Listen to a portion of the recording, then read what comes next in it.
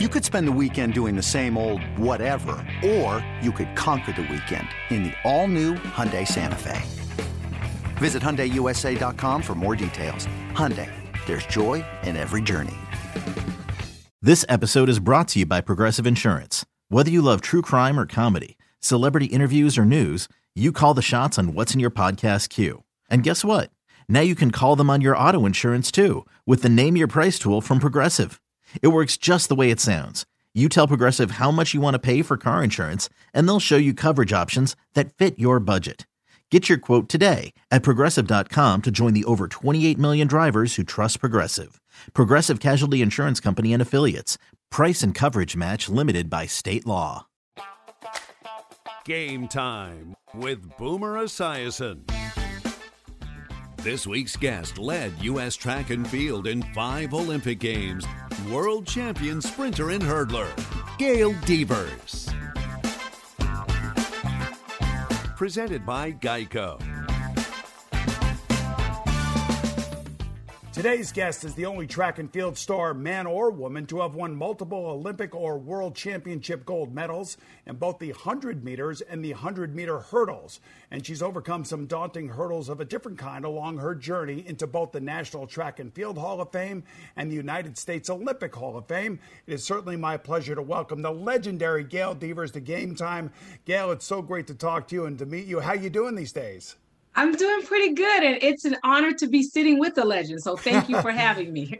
I appreciate that. It seems like it's a very timely interview at this point because we're getting ready for the Tokyo Olympics, and it's usually every 4 years we kind of renew our understanding of how great you were as an Olympic athlete. I know you were amongst the many of fans that were rooting for Sha'Carri Richardson to go and get the gold medal at the 100 meters, something that hasn't been done by a woman since you did it in 1996.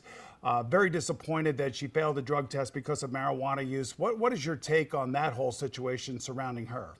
When she first won at the trials and made the team, she kind of let us in a little bit about her life, and she talked about, the death of her mom. And then so when I heard about her failing the drug test and saying that was what she chose to deal with, to cope with, the one thing that I was impressed with was that she accepted responsibility. And then she said, I knew it was on the list of what not to do, but that's what I chose. So that was a decision. She said, it'll never happen again. So I look at everything as a lesson. I've got kids, so everything becomes a lesson to me, a life lesson. And the lesson from that was there are consequences to your actions. And if you just take that pause to breathe, to say, okay, if I think about the consequences of my actions, probably half the things we do, we probably wouldn't do. And, it's a 30-day ban. It's a short ban. I hear people saying, oh, it's not fair. It's not fair. But it is fair when you make those decisions. I love your take on it, and I loved her take on it. I thought that she really showed professionalism, poise. She owned up to it, and she had to bear the consequences. I'm going to take you all the way back to your first Olympics. Oh, boy. And I want you to think back to what that was like the first time that you stepped onto that track. And if there's any advice that today you would give yourself and these young Olympians this year for the first time, what would your advice be? Well, mine was a little different, I guess, in talking about my first Olympic Games, because I always tell people I made the Olympic Games by the grace of God. I was actually sick and didn't know that was the start of my sickness. So for a healthy Gail Devers back when I was that young, it was same thing. Enjoy it. Get out there, enjoy the moment, do what you've got to do. You've worked hard for this. You work 4 years. The Olympics comes around once every 4 years, now 5 years, but it comes down to, depending on your event, 10, 11, 12 seconds, 13 seconds of preparation. So you got to make the best of it. You have to put your all in it. I mentor and coach kids, and I tell them what practice is rehearsal for the main event. And what that means is, like, you can't go to the bank and take out a withdrawal if you didn't put any in. So your practice time is deposits in the bank. So when you get there, so what all these athletes have been doing for these last, 18 months, 4 years, 5 years, is making deposits. And when they get to the Olympic Games, I want them to pull out their black card and spin. That's basically the way I explain it to kids, so they get it. Oh, they certainly get it. That's great advice. All right, we're just getting warmed up with the great Gail Devers. Stay with us as Game Time continues right after this.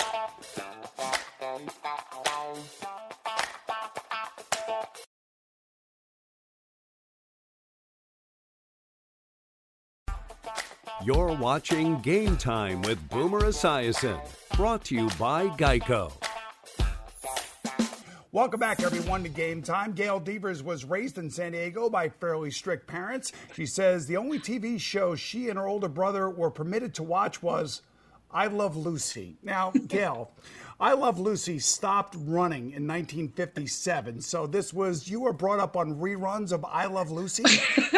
Okay, so I Love Lucy has been on the air since it started in some country somewhere.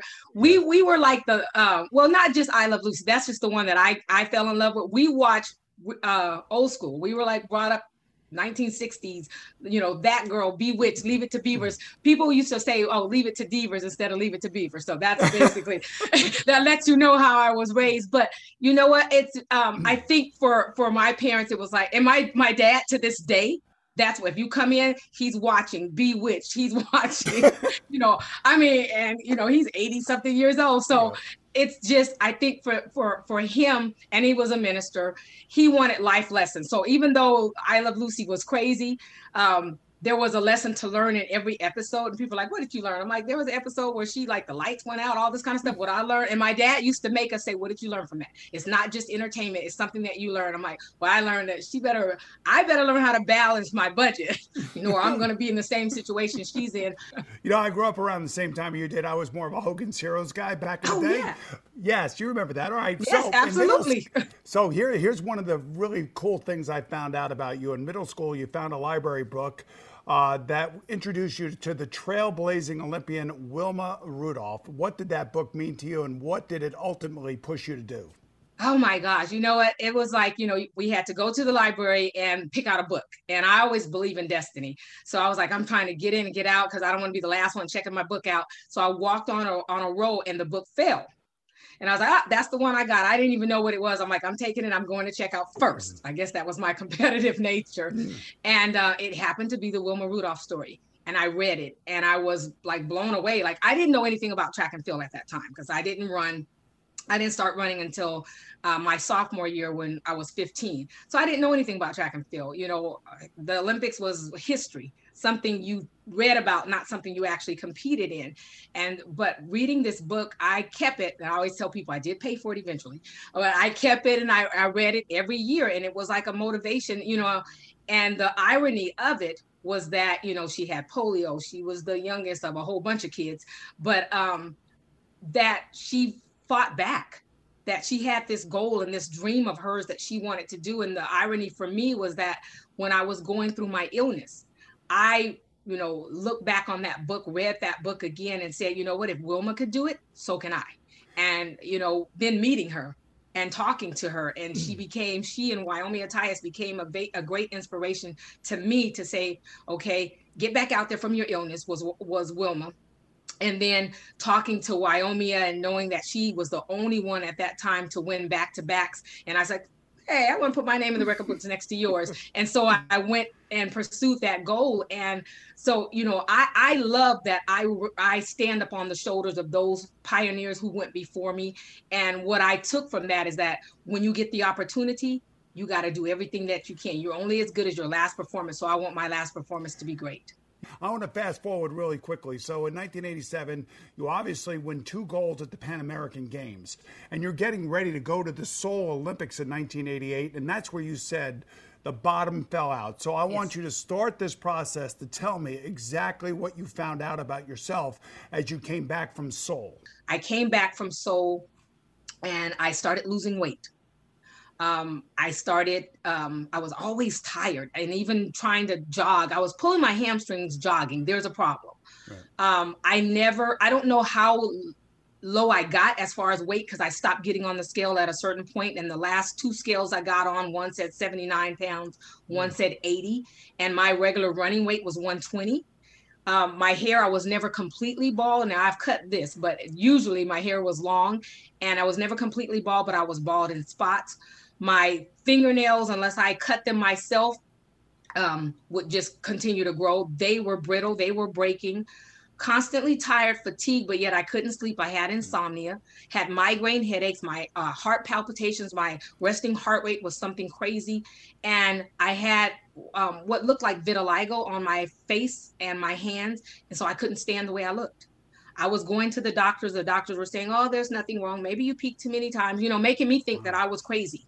And it was disheartening because, like I said, I depended on my body and my body was not responding. And they're telling me there's absolutely nothing wrong. And the godsend for me was walking into, I had to go to UCLA for some reason. And I walked into the athletic department and the physician who used to be over us when I competed there was there. And she's like, stop. She wanted to catch up. And I'm like, oh my gosh, here we go again. I don't want to see anybody. I want to talk to anyone because everybody asked me questions that I don't have answers to. She was the first person who told me about a thyroid. First person that said, wow. I think you have a very serious problem. And she told me the test that she wanted me to have. And I was like, you got to go with me. She said, no, you'll be fine. This was a Tuesday and I had another appointment with a doctor on Thursday. And she said, take this paper. If you don't get the results that you want, if they say that there's nothing wrong, I'll send you to somebody, but you should be able to be diagnosed by just a regular physician. I said, okay. I went in and I played in my head. Okay, am I going to wait for this man to come in and tell me that there's nothing wrong and then whip out my paper? And that's what I said I was going to do. And then I was sitting on the table. He walked in and I couldn't hold it anymore. And I was like, gave him my paper and he's like, he didn't even open it. He's like, I don't need your paper. I can tell you're a walking thyroid disorder. And then the tears just started falling because I was like, oh my gosh, finally, it's not me. Finally, there's something wrong and somebody gave me an answer. And those sticky notes and my goals that I had after 3 years now, I'm just going to brush them off, but I'm going to get back out there. And my goal of going back to the Olympic Games is alive again. Wow, I got to tell you, it's the most amazing story. We're going to talk more about that when we come back with the great Gail Devers. You will not believe what you're going to hear. And obviously, we know all the accomplishments that came after this, right after these messages. Brought to you by the Ford Bronco Sport. Built Ford tough. It's time for a change. Instead of working from home, work from your luxury suite at Midtown Manhattan's crown jewel, the Kimberly Hotel. Now offering special monthly rates with the most impeccable safety and hygiene protocols to keep you safe.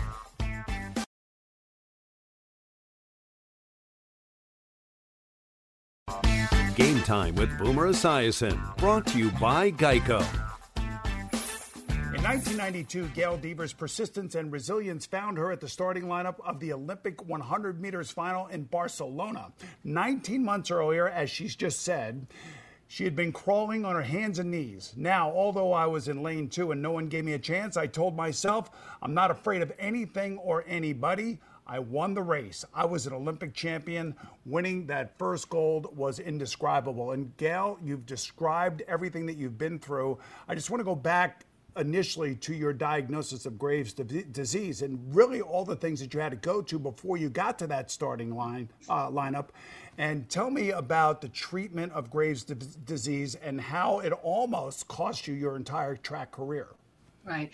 Well, I went through radioactive iodine treatment where back then you drank the radiation and the doctor was like, it's not good. It looks like water, has no taste, but it makes you sick as a dog. Please don't throw it up. We have to start this process over.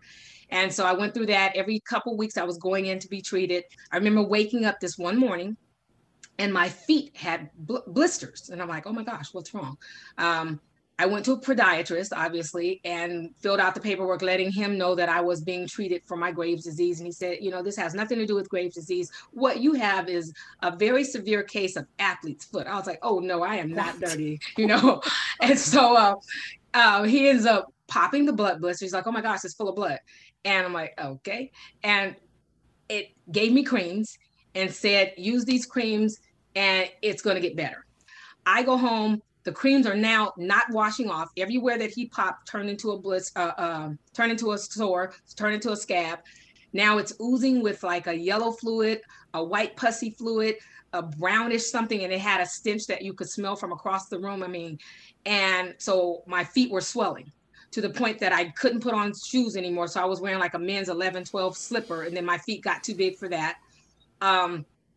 I couldn't walk anymore. I mean, it felt like, I always tell people the feeling that I got was like if you have something like an extremity, something falls asleep, like your hands or your legs, and you get that tingling sensation. I had that sensation all over.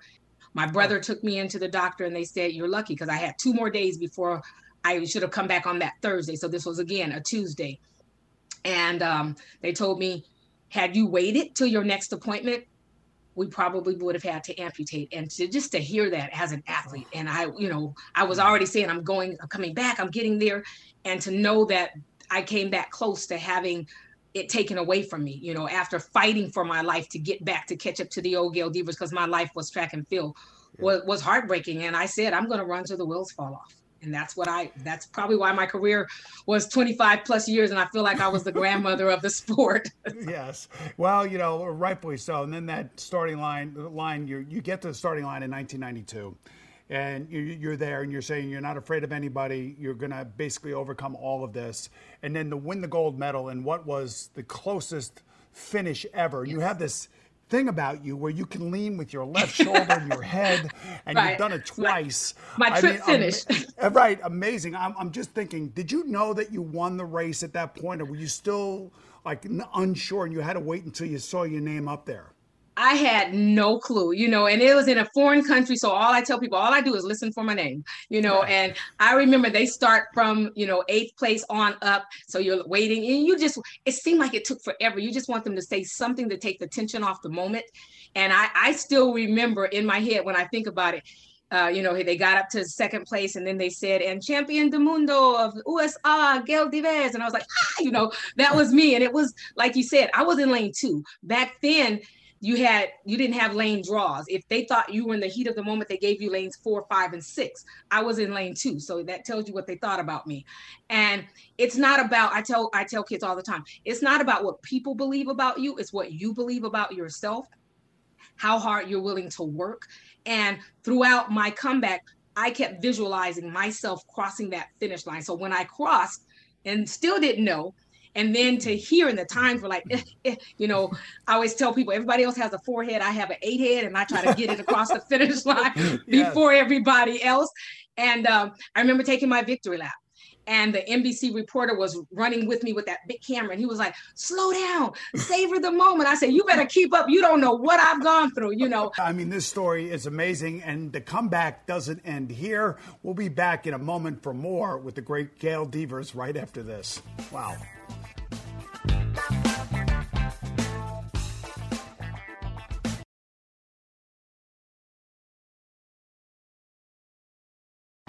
You're watching Game Time with Boomer Esiason, brought to you by Geico. All right, welcome back, everyone. Our special guest, Olympic sprinter and hurdler Gail Devers, has said, I remember running races and it was hard to see. It was like running through clouds, and people were like, how are you running? I'm like, because I'm just running in rhythm. I'm not trying to look at what I'm doing. It wasn't until 30 years after her Graves' disease was diagnosed that Devers discovered she also was afflicted with thyroid eye disease, or TED. So what is it like living with TED disease? You know what? It's crazy, because I said I'm a sprinter. I'm supposed to get to the finish line first, and in short time, and 30 years later, like you said, I was still having residual effects even when I was competing. Maybe being an athlete was a detriment to me, because like I told people, I can't see. I mean, it's really blurry, but hurdle is a rhythm. So I'm just running in rhythm to find out, knowing that if you have Graves' disease, 50% of people who have Graves' disease are likely to develop this. And I want everybody to pay attention to their eye health, because nobody should have to go through what I've gone through. Now you have to be treated by a separate physician. It's a TED specialist, like an oculoplastic surgeon or a neuro-ophthalmologist, which I have. And I always tell people, you know what? Everybody has a team. I had a team that helped me become successful when I competed. And I still have this team that's helping me to do the things that I do. I have one life to live, and I deserve the quality of life that I can have. I love challenges, and life is about a challenge. And it's 2 things you can do. You can either conquer it or be conquered. I choose to conquer. I set new goals right before the pandemic. I said, okay, somebody challenged me to run a half marathon. I'm like, 13.1 miles, you lost your mind. 105 meters was distance to me. But I did it. I asked, I'll say at 53, because I was 53, I'm like, what's a good time? They're like, 2:30, like 2 hours on the road. Okay. And I ended up running 1:53. So I'm like, okay, I can do that. Now I do my bike. I ride 18 miles. So I just want to be me. My God, I'm worn out. I have to tell you. Don't feel bad. My husband says the same thing. Good. Well, I'll tell you what, you bring a lot of energy, and we're going to be back with the final dash to the tape with the great Gail Devers right after this. Oh, my God. Drive into Manhattan for an unforgettable staycation at Midtown Manhattan's luxurious Kimberly Hotel. Treat yourself to New York City without the crowds, protected by our highest safety and hygiene protocols to keep your family safe.